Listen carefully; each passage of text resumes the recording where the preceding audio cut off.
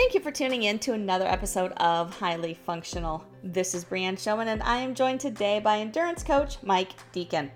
Mike and I had a really good conversation revolved around some of the myths that people have when it comes to training for running events.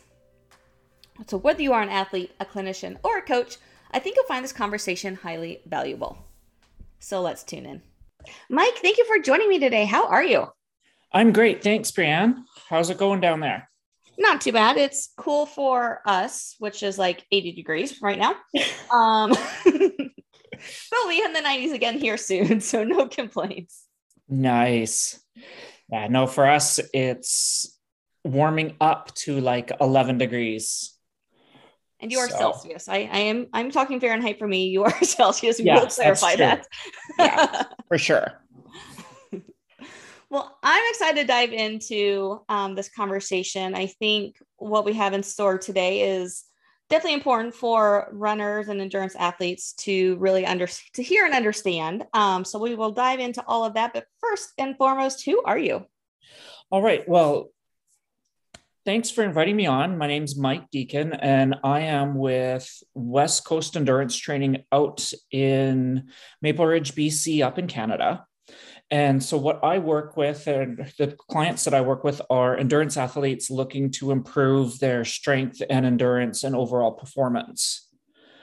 They're usually looking to either break a personal record or even just improve their overall performance and minimize injury impact. Okay, awesome. Diving into kind of wanting to get better, I think so many people say, I want to get faster, so I just need to run more, or I need to run just faster every single day. Or, all of these ideas about just like, if I want to improve, I just have to like run more, run faster, do these things.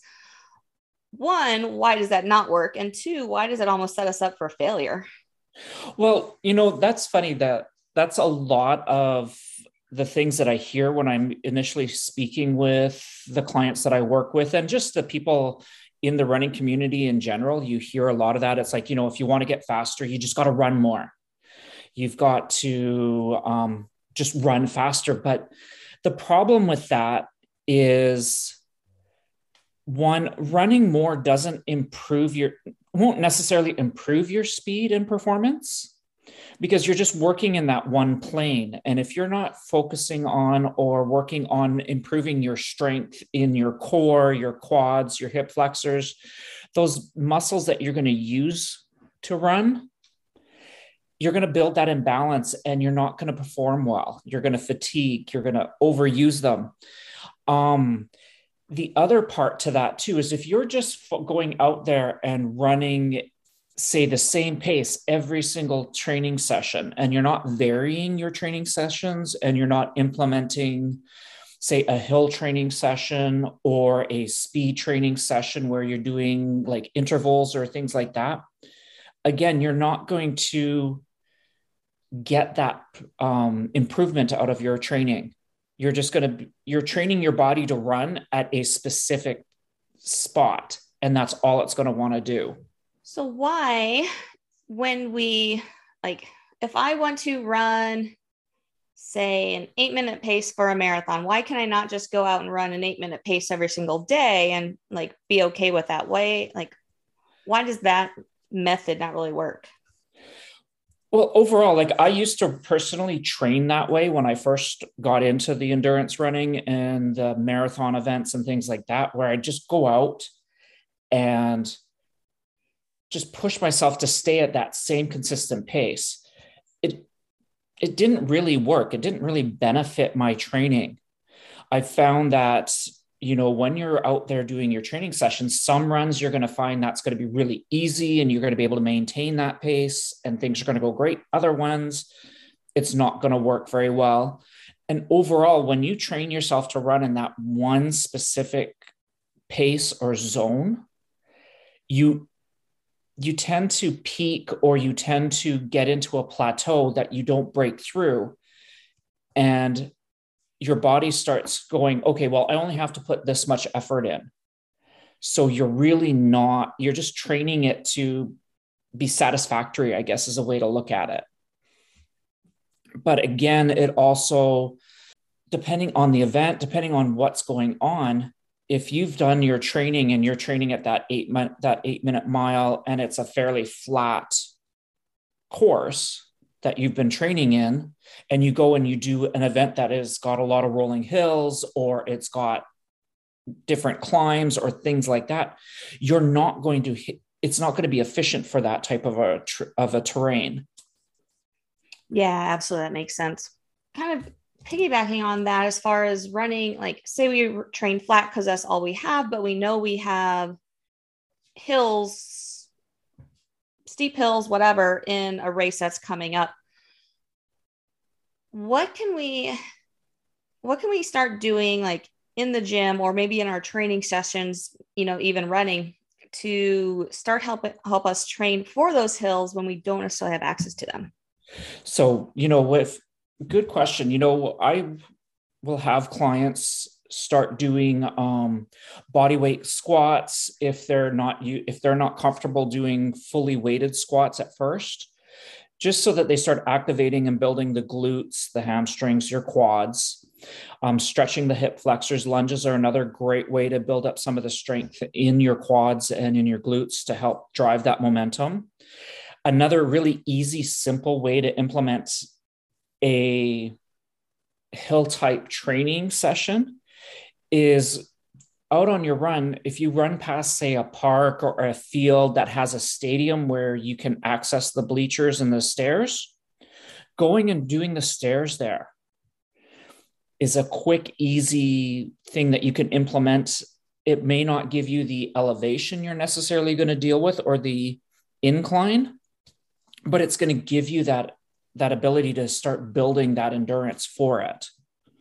The other thing too, when I'm working with clients and they're trying to run their hills, the biggest thing that they tend to do is they tend to look down at their feet, which doesn't benefit them as well. So getting into that habit of, looking slightly up and keeping your head up and everything open keeps that breathing piece open as well, making it feel a lot more, I guess, more effective, more efficient as you're getting the oxygen that you need. Because if you've ever done your training session and felt really winded, or if you've ever noticed you're looking down at your feet, you kind of feel the airflow change, it starts to affect your performance. So training yourself to run with your head up and your shoulders relaxed and doing those stairs will definitely come to a big benefit to your overall training. How far up? Like, I know it's hard because different steepness is going to change a little bit, but like if you're going up a steep hill, obviously you don't want to look like up at the top of the hill because then you're just putting you up too upright. So like how far in front of you should you really be looking on those hills? When I'm looking at a hill, depending on what the steepness and the length of it is, personally, I'll break that hill down into 2 or 3 chunks. So I'm always wanting to look just slightly above eye level. So if I'm looking dead on at the hill, I'm always looking, like I say, just slightly above eye level to keep that airway open, keep the head up, keep the body in the right posture and in the right position. Finding those landmarks on those hills. So, whether it be focusing on, say, if you're running on a road and it's got the painted lines on the center where they're broken down, just kind of pick that up. Or another good thing is looking at the lampposts as a guideline. So, looking 2 or 3 street lights or lampposts ahead of you. So that forces you to keep that posture up and your head up. Awesome. I love using the lamppost too for like interval workouts. Yes. So I don't have to watch, pay attention to a watch or anything. It's just like 2 posts hard, 1 post easy or whatever. Right. No, and that's a great guideline as well for your speed work. Just anything like that. Or even using, sometimes what I'll do when I'm working with my own training or working with a group is we'll do an interval session where we'll use the sidewalks. And the benefit there is, sidewalks aren't always the same distance in length.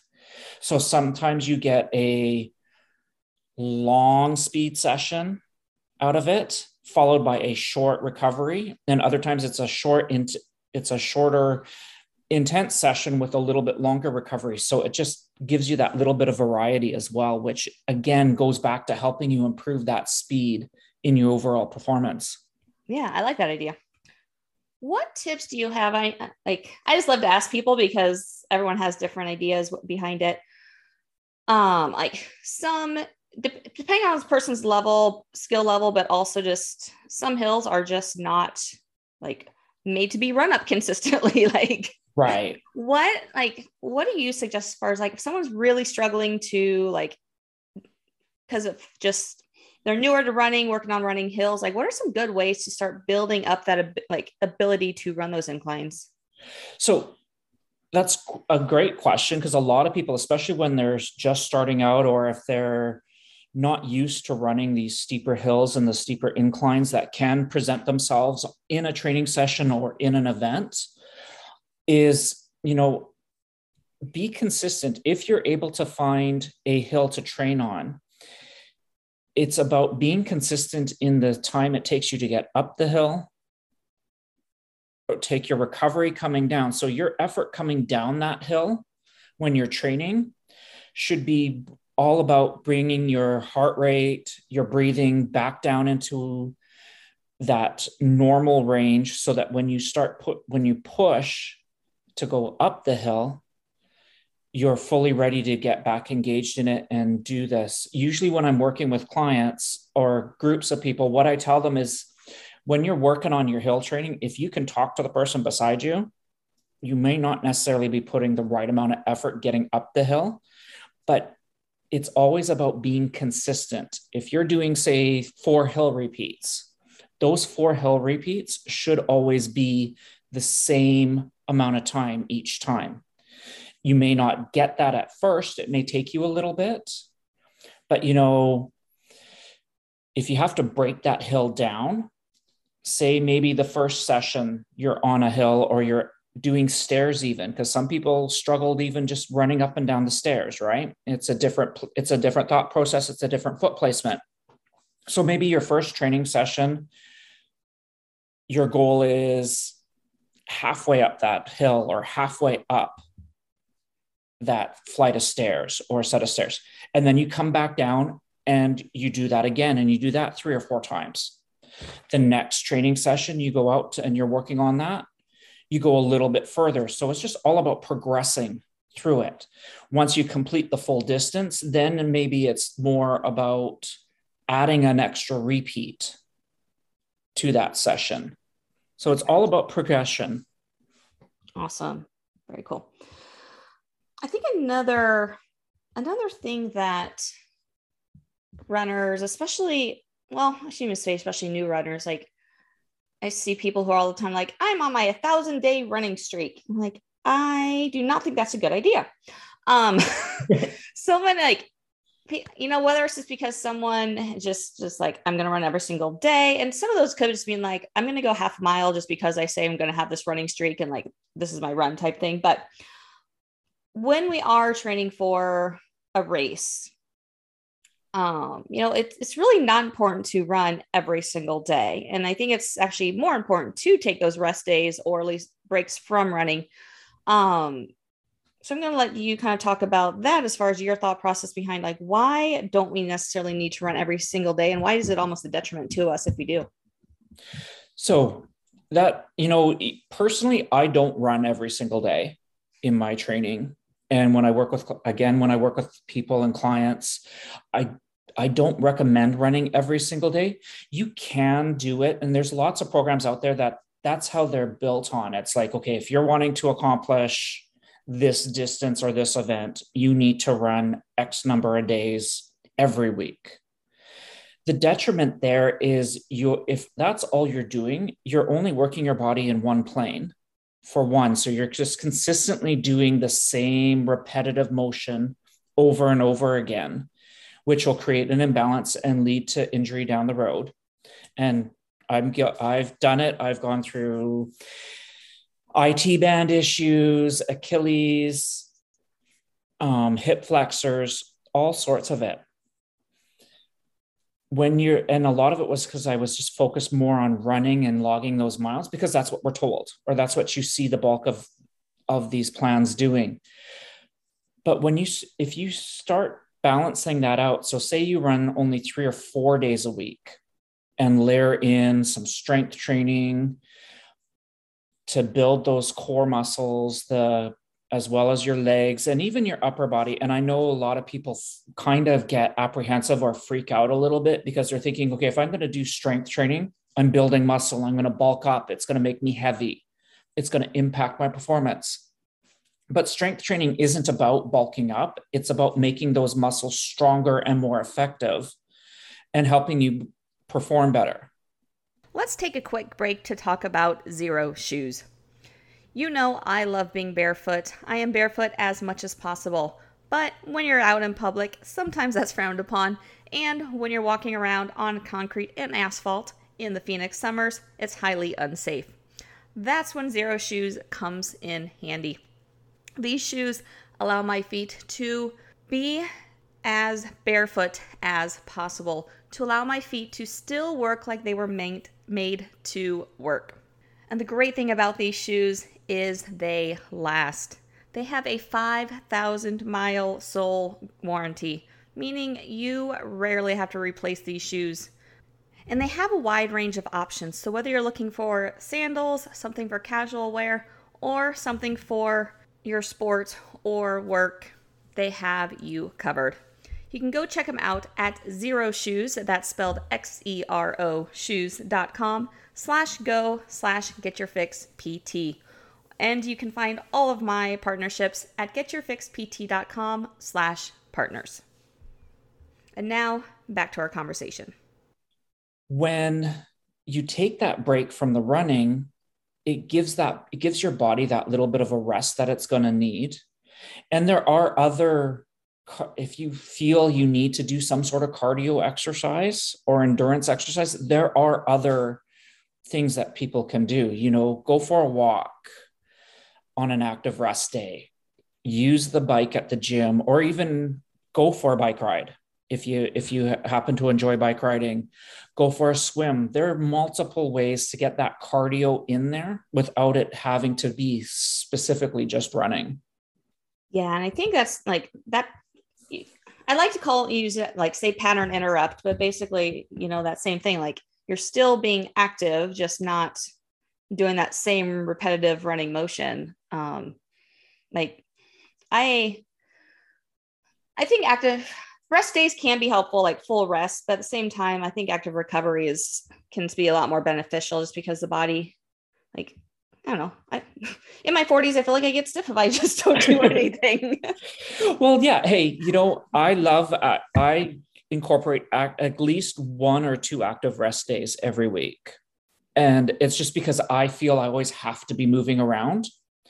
And it keeps everything moving. It keeps the muscles from tightening up. It keeps your body from feeling that achy tightness. And, we're going to get that achy tightness from our training at different points anyways. When you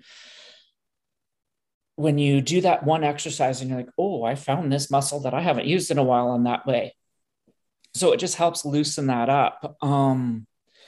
I don't know. I'm not a person to just sit around. So I'm always active. Mm-hmm.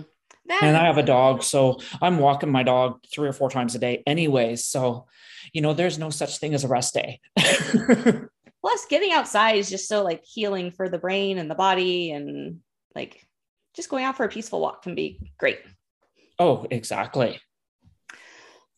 So you mentioned as far as how important strength work is for runners, to kind of build that base, support the body a little bit better.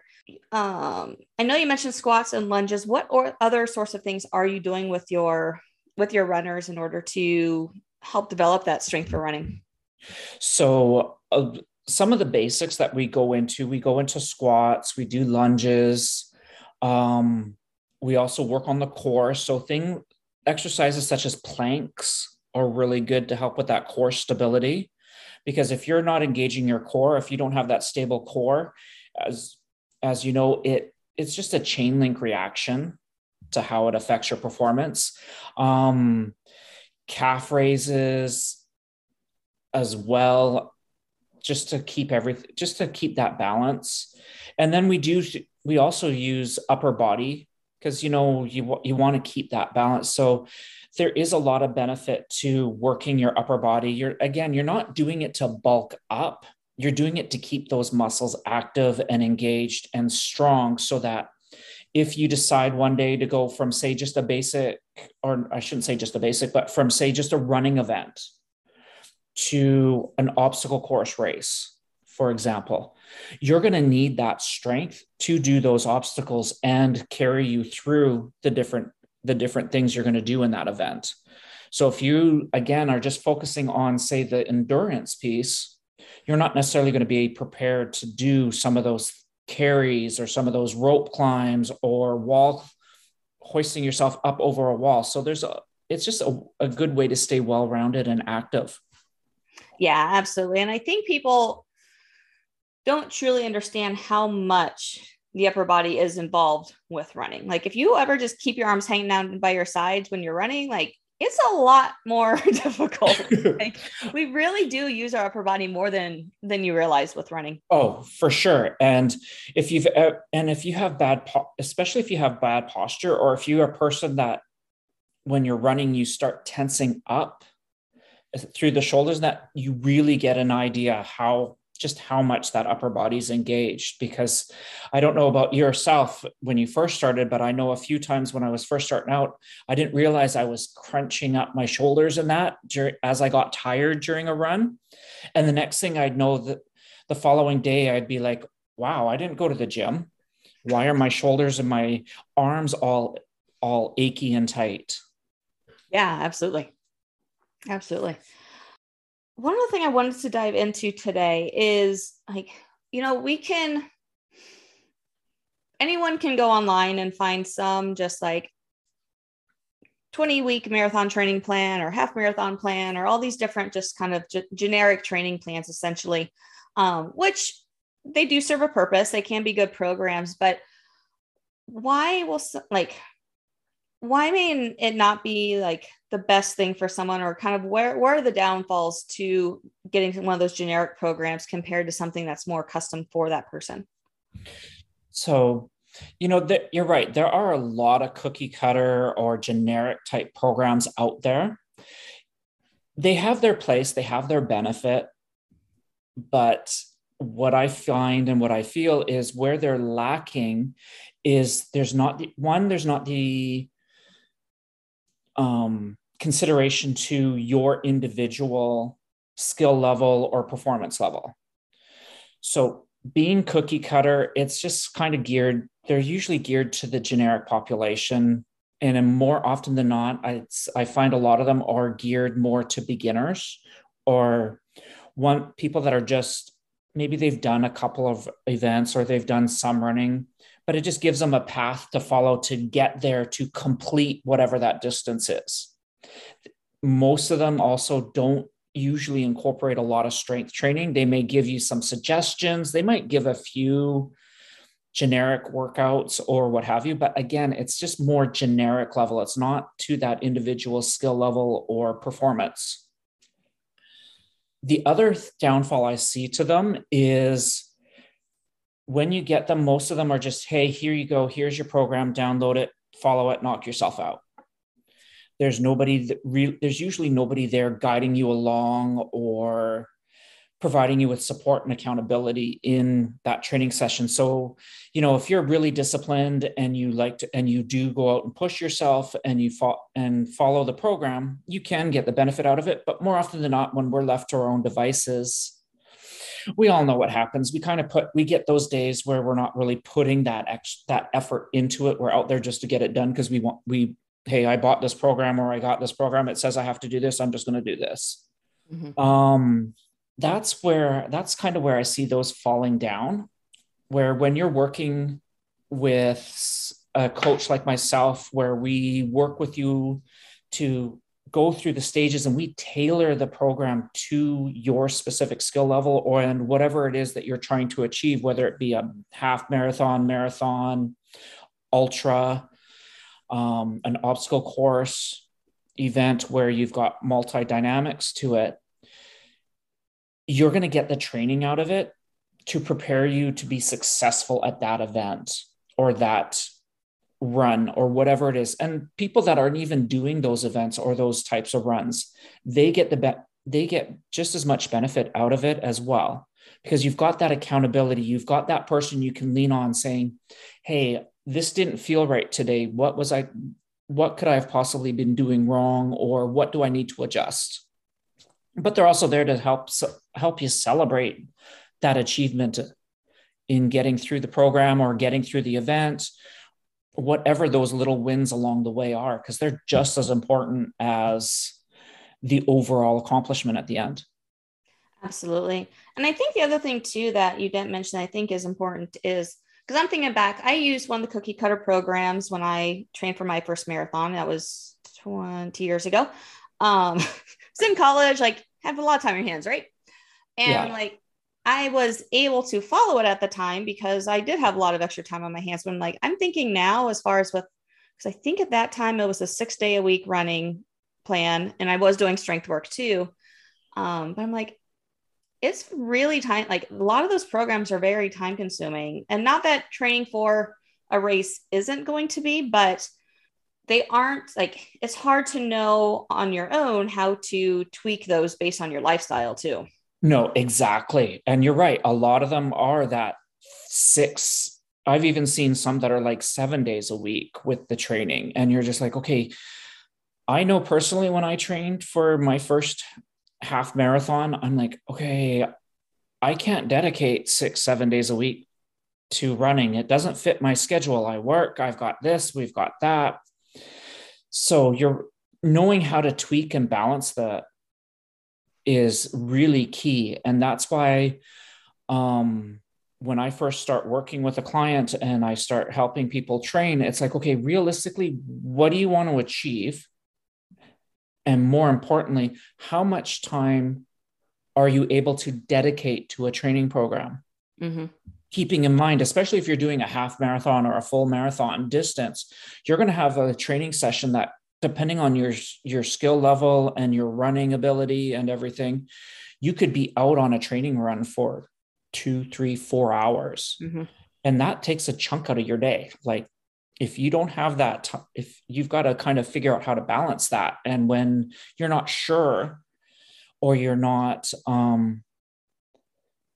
sure even that you could do it yourself on your own, it does throw some detriment in it, and I want to say apprehension into the training. Yeah, definitely. Definitely. And I think like, you can look at a program and just kind of like, well, I can only run 5 days a week, so I'm just going to remove this day. But if you don't really know the reason behind like why different things are programmed, I think it can, it won't honestly be detrimental, but it won't be the most effective plan either. No, exactly. And if you don't understand the terminology in the training program as well, Mm-hmm. like you should be varying your types of runs. You should be having a consistent run, a run that might be a little bit faster, not necessarily your race pace, but a faster pace where you're working a little bit harder. Or if you're doing some hill training, then you need those days in there, but you also need that long, slow run Mm-hmm. to get your head wrapped around the distance, especially when you're first starting. Like I know when I first started, the thought of running 21K was like, wow, I don't even know how long that is. Right. And then you're out there running, and the next thing you know, 2 or 3 hours have gone by, and you're like, I've just ran around my whole entire city. Or where I live, I've ran out to the countryside and over and saw a few horses and cows and what have you out in the farmland. Yeah. So yeah, it's all those little nuances that if you're not sure how to implement them or what those things mean, you're not going to get that full impact and benefit out of it. Yeah, absolutely. Awesome. Well, Mike, this has been a great conversation. Is there anything that we haven't talked about that you feel is really, really beneficial to bring up today? Um, you know, I think the biggest thing that anybody looking to either get into running or they're running and preparing for an event is make sure that you're finding a program that one works with your ability and your training capacity, fits your schedule, because we all are very busy. We all have different things going on, but enjoy it. If you don't enjoy your training and you don't enjoy the program, you're not gonna stick with it. And I think that's the biggest thing with any program, with anything in life. If you don't enjoy it, you're not going to stick with it. Absolutely. That's a perfect statement to end it on. Well, Mike, if someone has more questions for you, wants to reach out to you, wants to follow you, where can they find you? They can find me on LinkedIn. My name is Mike Deacon. I'm on Facebook. I have a Facebook group called West Coast Endurance Training, and you can find me there, as well as I will give you my email. It's mikedeacon@shaw.ca. You can reach me anytime, and I always respond. I'm on Instagram as well. So just look up Mike Deacon. I believe it's mike.deacon.72 or 71 on that page. Awesome. We'll find it and make sure we get it on the show notes for you. Perfect. Cool. Awesome. Well, thank you so much for your time today. This is fun. No, this has been great. Thanks for having me on. And I look forward to seeing how things progress with everybody.